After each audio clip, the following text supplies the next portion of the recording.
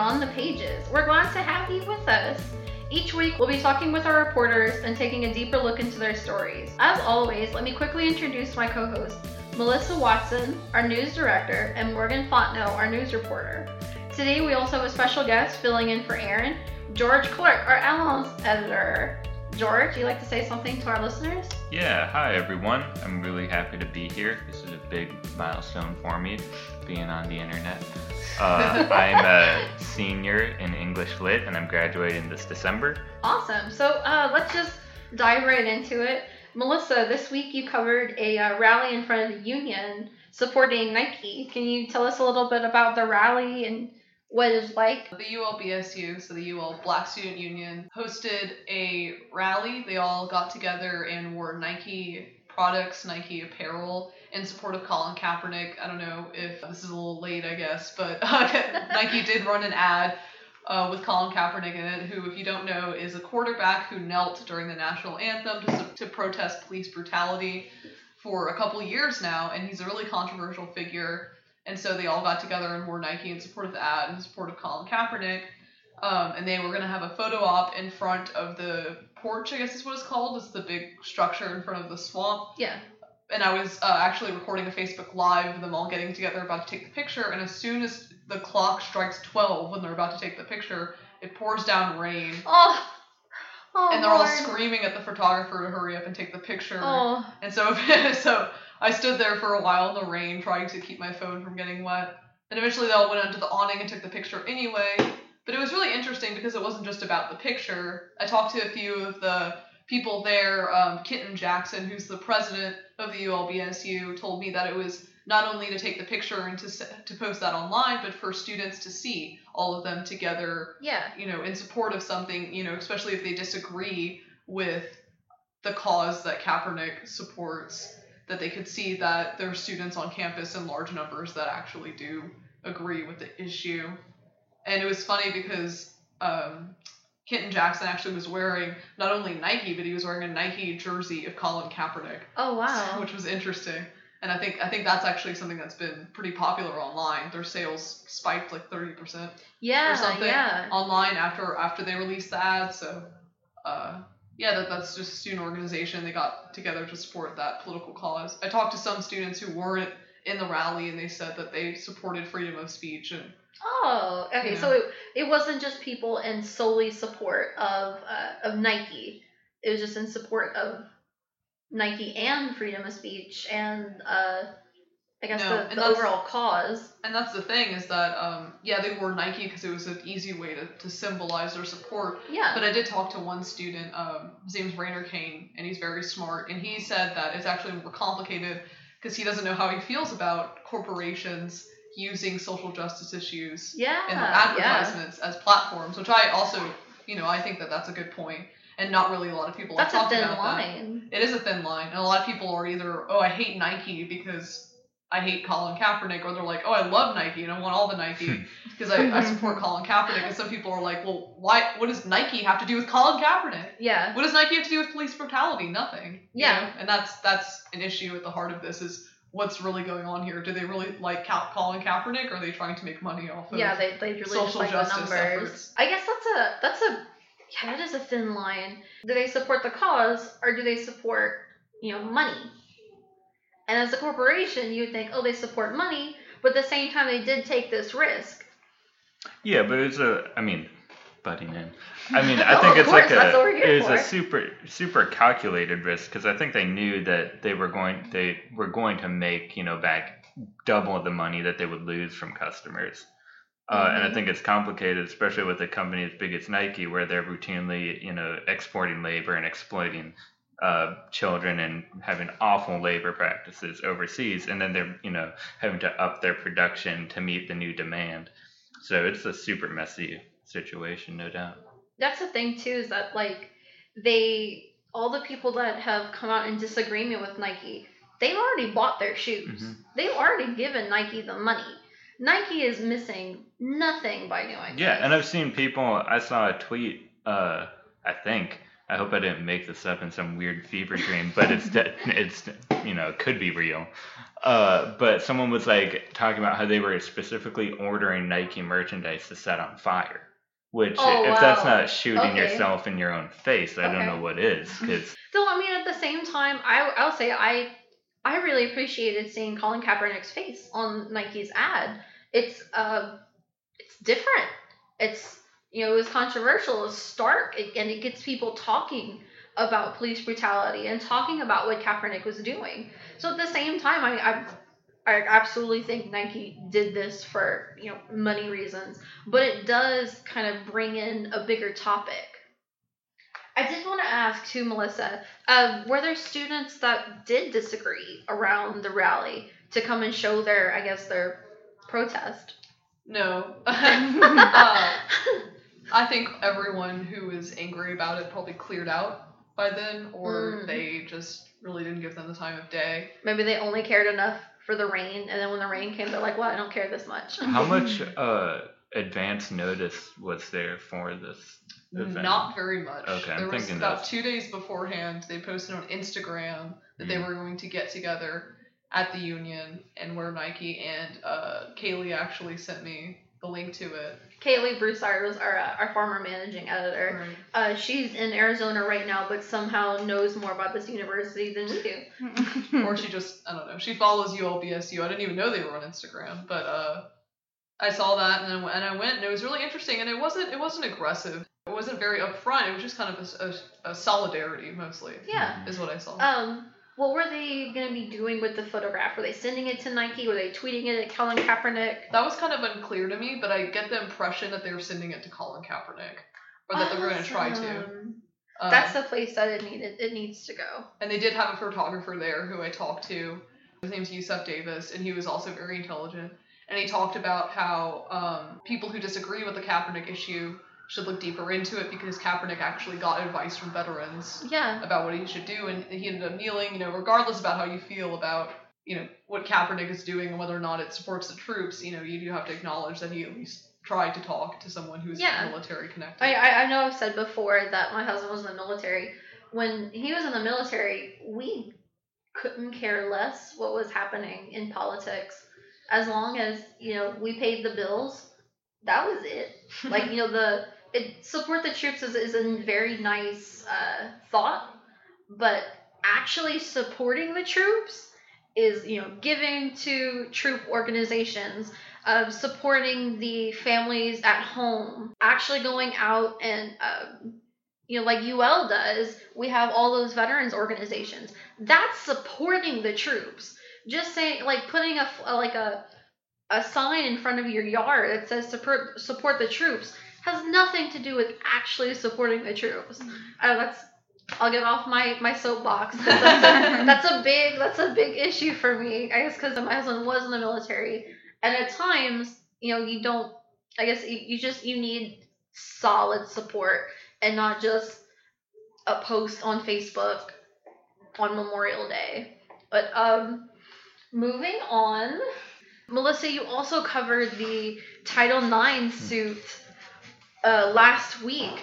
That was a huge bomb that dropped around the university, that our president asked for an independent investigation. Yeah, so it actually came out, the news broke last week pretty suddenly, and we actually broke the news, go us. We did. Online with a brief that President Joseph Savoie of UL Lafayette and the director of athletics, Brian Maggard, they have both been accused by 9 former softball players for UL Lafayette of sexual harassment and violating certain Title IX stipulations and gender discrimination and a whole bunch of other slew of things.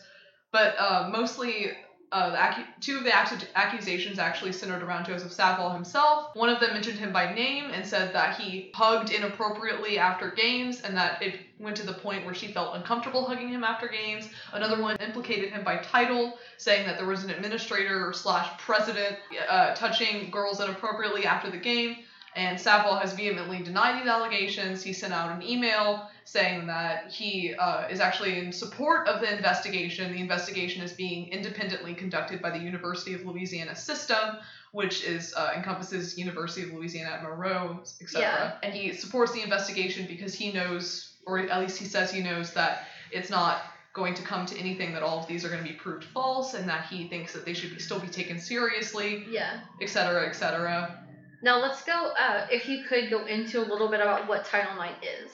Title IX is a piece of legislation, federal legislation, that mandates federally funded and federally aided programs to treat the sexes equally, or at least bars them from discriminating against people on the basis of sex. Mm-hmm. And we are underneath this because we do get federal funding. Title IX is the reason why we have to have softball if we have baseball. It's the reason why there has to be equal opportunity and equal treatment of the sexes underneath this legislation. And the violations that they're talking about have to do with specifically being treated poorly because they are a female athletics team. This actually goes to the next topic, that around 10 months ago in November, UL Lafayette fired Michael Lateef, who was the softball coach at the time, for some combination of allegations, whether it be sexual behavior, inappropriate language, assault, whatever, against the softball players. And there was a large backlash by players and fans and parents of players alike that these were lies, and that they fired him because he brought up Title IX violations that the university had committed by locking them out of their facilities, not mowing their grass the same way that they mowed the baseball team, basically treating them less than the male players, especially whenever you look at the way the football team is treated versus the way the softball team is treated. And I think it's also important to point out that Lateef brought our softball program to a really high level. I mean, I think at one point in time, our softball team was ranked very highly. And that's why the suspicion came out of this. And a lot of the girls talked really highly of him. I know a few of the girls transferred after Lateef. They did. A lot of them, at least 5, transferred and left the softball team after That says a lot right there. After Lateef got fired. They sent letters to the university about the firing of Lateef and their grievances, and never heard back ever. Oh, okay. And the type of complaint that they filed was with the Office for Civil Rights with the federal court. So they filed like a formal complaint. This is not just like they posted on Instagram about it. They filed like an actual legal complaint. And one of the women is actually Chelsea Lateef, which is Lateef's daughter. And in her complaint, she says that she knows that certain players got perks and jobs and scholarships from the university directly after they agreed with the accusations against Lateef. Oh, okay. Wow. That's huge. It's very deep. And then the lawyer that's representing them, her name's Allison Jones. Yes. Not only is she representing them in court, she is actually representing 4 female professors from this university. Really? All with accusations of sex discrimination against the university. She released a statement, I forget the exact wording, but she basically says that UL has had a history wrought with this, where they try to sweep it under the rug, yada, yada, yada. The university says that that's, of course, not true. Yeah.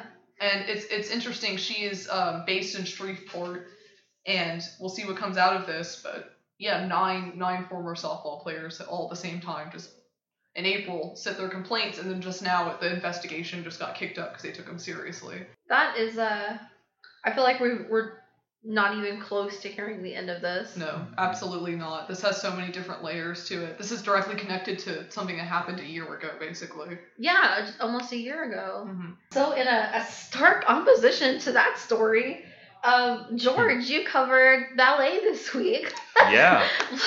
Please let us talk about Nothing ballet. bad happened, except a bunch of dancers didn't make the cut.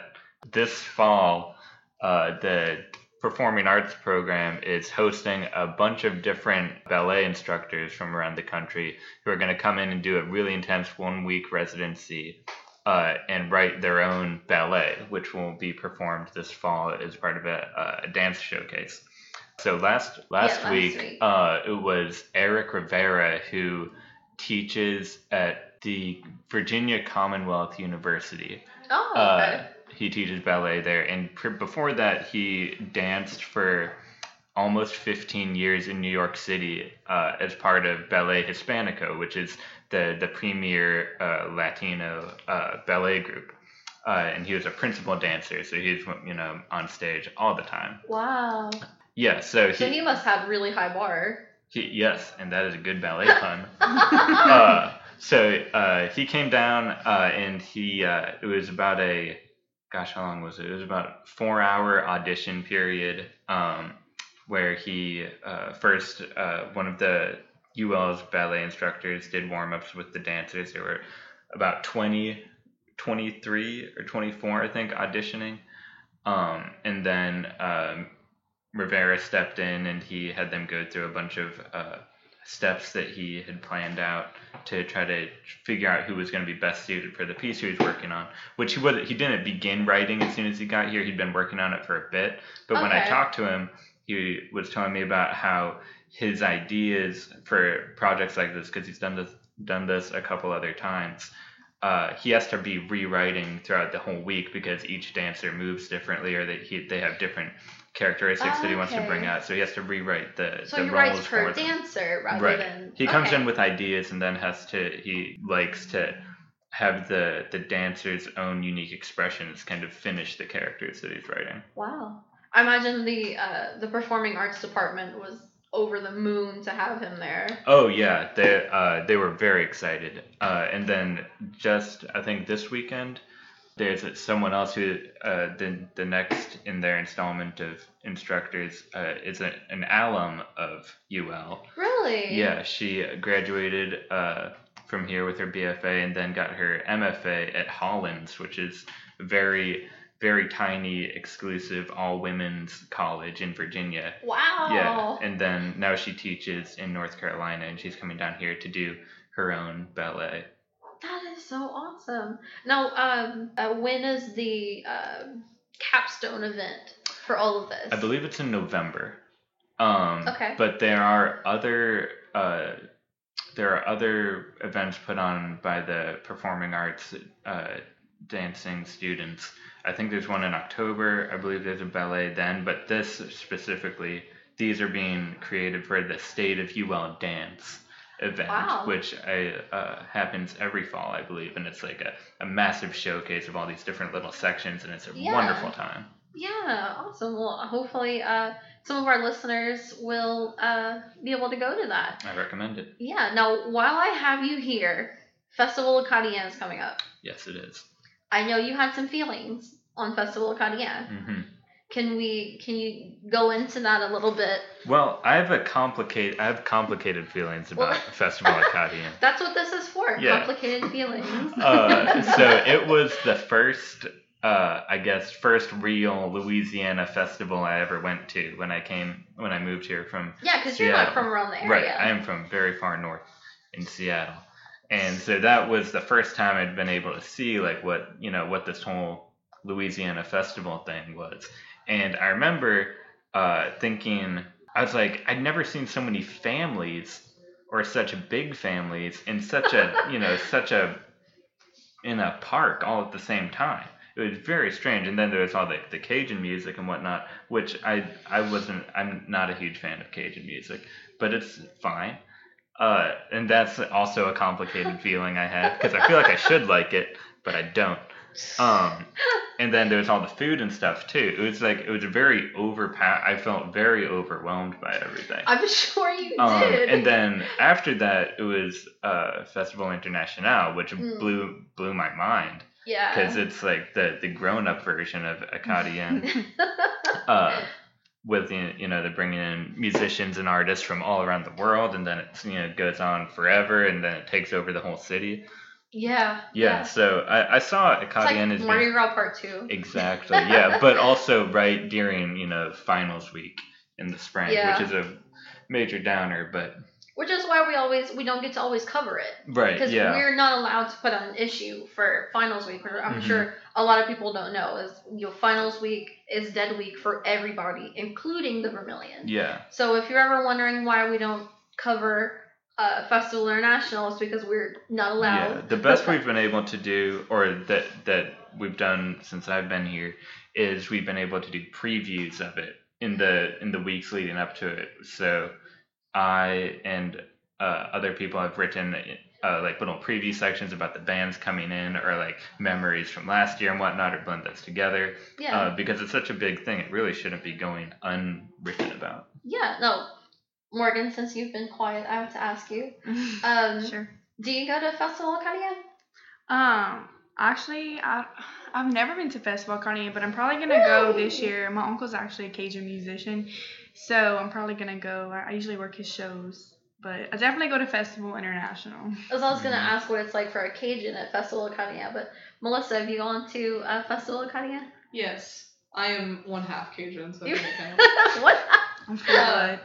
No, I've gone. It's a lot. It's a lot of food. Mm-hmm. Yeah. There's music. There's about a couple stages of music, but then there's about like 60 different restaurants there, and you just get to sample all their stuff, which is very nice. Mm-hmm. And then whenever I went last year, the weather was beautiful, which was nice. But it's interesting. It's interesting that's in Girard Park. Yeah. It's interesting that's in Girard Park mostly because they say you're not supposed to bring your dog.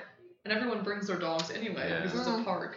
People bring couches to Festival Academia. There's a lot. There's a lot. And there's a lot of really interesting sites. I remember I was meeting my boyfriend there, and I said I'm by the huge beer mug, which is a huge inflated beer mug. And it's just like there's a lot of different little opulent things. That's a good description of Lafayette. I'm near the huge beer mug. There's just a big balloon shaped like a beer mug. That's awesome. That is great. Finally, I wanted to bring Morgan back in again and ask her about. She went to Fight Like a Girl this week, and it was a really interesting event. And I'll let Morgan tell you guys a little more about it. Yeah, so I went to Fight Like a Girl last week, and I had no idea about this event, that it was even put on. But ULPD and SLIDE, which is an organization on campus that stands for Student Leaders Involved in Drinking and Drug Education, they put on this event once a semester. Fight Like a Girl had two guest speakers. One was Michael Louvier. He is actually a lieutenant who is part of ULPD, and his partner, Burke Vaughn, who was in law enforcement for approximately 8 years, and he was actually a martial artist for 28 years. Wow. Yes. In what? In which discipline? Do you know? I'm not sure. I just know he has a lot of accomplishments. He's a black belt. So yeah. Wow. So he pretty much demonstrated all of the techniques and the moves that we did. It wasn't like too intense because they didn't want to go into all that good stuff, but they did demonstrate and let us practice on a partner. So you got in on this. Yes, I did. I actually participated, and I was and I asked a lot of questions because I was very interested in it, because I think it's so important, like for especially college students, especially females, especially on this campus. Yes. There's a lot of dark places on this campus. Yeah, there's a lot of dark places on this campus. In fact, Lieutenant Louvier he said, before coming to this event, where did y'all park on campus? Did you park next to a light? Mm-hmm. And you should have seen my face. I was just so like, oh my goodness, I don't even know, So I was, like taking into consideration, park next to a light because you never know who can be hiding anywhere, Yeah. They actually shared a lot of stories. One thing I thought was really interesting about this event is that this event said it was for all women identified and not just biological women. Right. Yeah. So I talked to Lexi Louvier. She is a student aide for SLIDE, and she said it's all women identified. And she said it's not that men aren't welcome. They just want to give, women a space to feel comfortable. Yeah. I definitely understand that. I guess if you've been assaulted before, you're not going to be as comfortable, seeing someone of the opposite gender or the opposite sex there. What I'd rather say. And that's why I sent you and not Aaron or CJ. Yeah, I'm so glad I went because I did learn a lot. And one of the stories that Berg Vaughn shared with us, ladies, if you're listening and if you like to go party downtown, this is a story for you. He told us a story about this girl, and she went outside the bar, I guess, to take a smoke break or maybe get fresh air or something. Mm-hmm. And I think she went to her car, and this guy was in a van next to her and literally just grabbed her and pulled her into the van. Oh, my God. And what happened was, she was freaking out, but Vaughn, the advice he gave was think. Your mind is racing 100 miles per hour, but all you have to do is just think, what can I do? What can I say to get myself out of this situation in the safest way possible? So what the girl did, which I think this is very clever, I would have never thought of this. She told him, don't hurt me. I told my girls I was looking to find somebody to go home with tonight. So if you would let me, just go tell my girlfriends that I'm going home with you. We can go to your place, my place. And he said, okay, hurry up. And he let her out the van. Wow. And she ran into the bar, told her friends, called 911, and so they came. So whenever the cops showed up, they were like, so she described, the van and stuff. And he said, they're like, is it a green van? And she was like, yeah. They're like, oh, well, he's still sitting there. So I think what Vaughn said was that they ended up just pulling him out the window and immediately arresting him right then and there. And I'm like, how stupid can you be? But, that was one of the stories that they shared with us. But also, just some tips that they gave was anytime, you're by yourself and, let's say you're, at Walmart at night or something, and you're coming back, always look under your vehicle if somebody, because some people can't fit under certain vehicles. Look in your back seat to see if anybody is laying in your back seat. Always remember to lock your vehicles. Definitely lock your vehicle. People forget about that part. Yeah, definitely lock your vehicle. Check to see the cars that are parked next to you. If there's a sliding van, be careful. Well, what they told us, if you see a sliding van, just don't even go in your car at all. That's a little different, but one thing that I've heard, we're on episode 2, this is already getting weird, is that if you soil yourself, it's less likely that they'll take you. Yeah, I've actually heard that. Yeah, no, seriously. Yeah. But is that easy to do? I guess or make if yourself you're throw up, enough. maybe. Yeah, if you make yourself throw up, if you can soil yourself, they're less likely to take you. Mm-hmm. Yeah, I saw this this link on Facebook. They had this little boy who was abducted, and I don't know if it's true or not, but he got sent back because he was just singing gospel music the whole time. Wow! And they just gave him back. So yeah, well, this has definitely been an interesting episode. Let's say that. Thank you, all of you guys, for listening. This is The Rage Beyond the Pages, and we will be with you guys next week.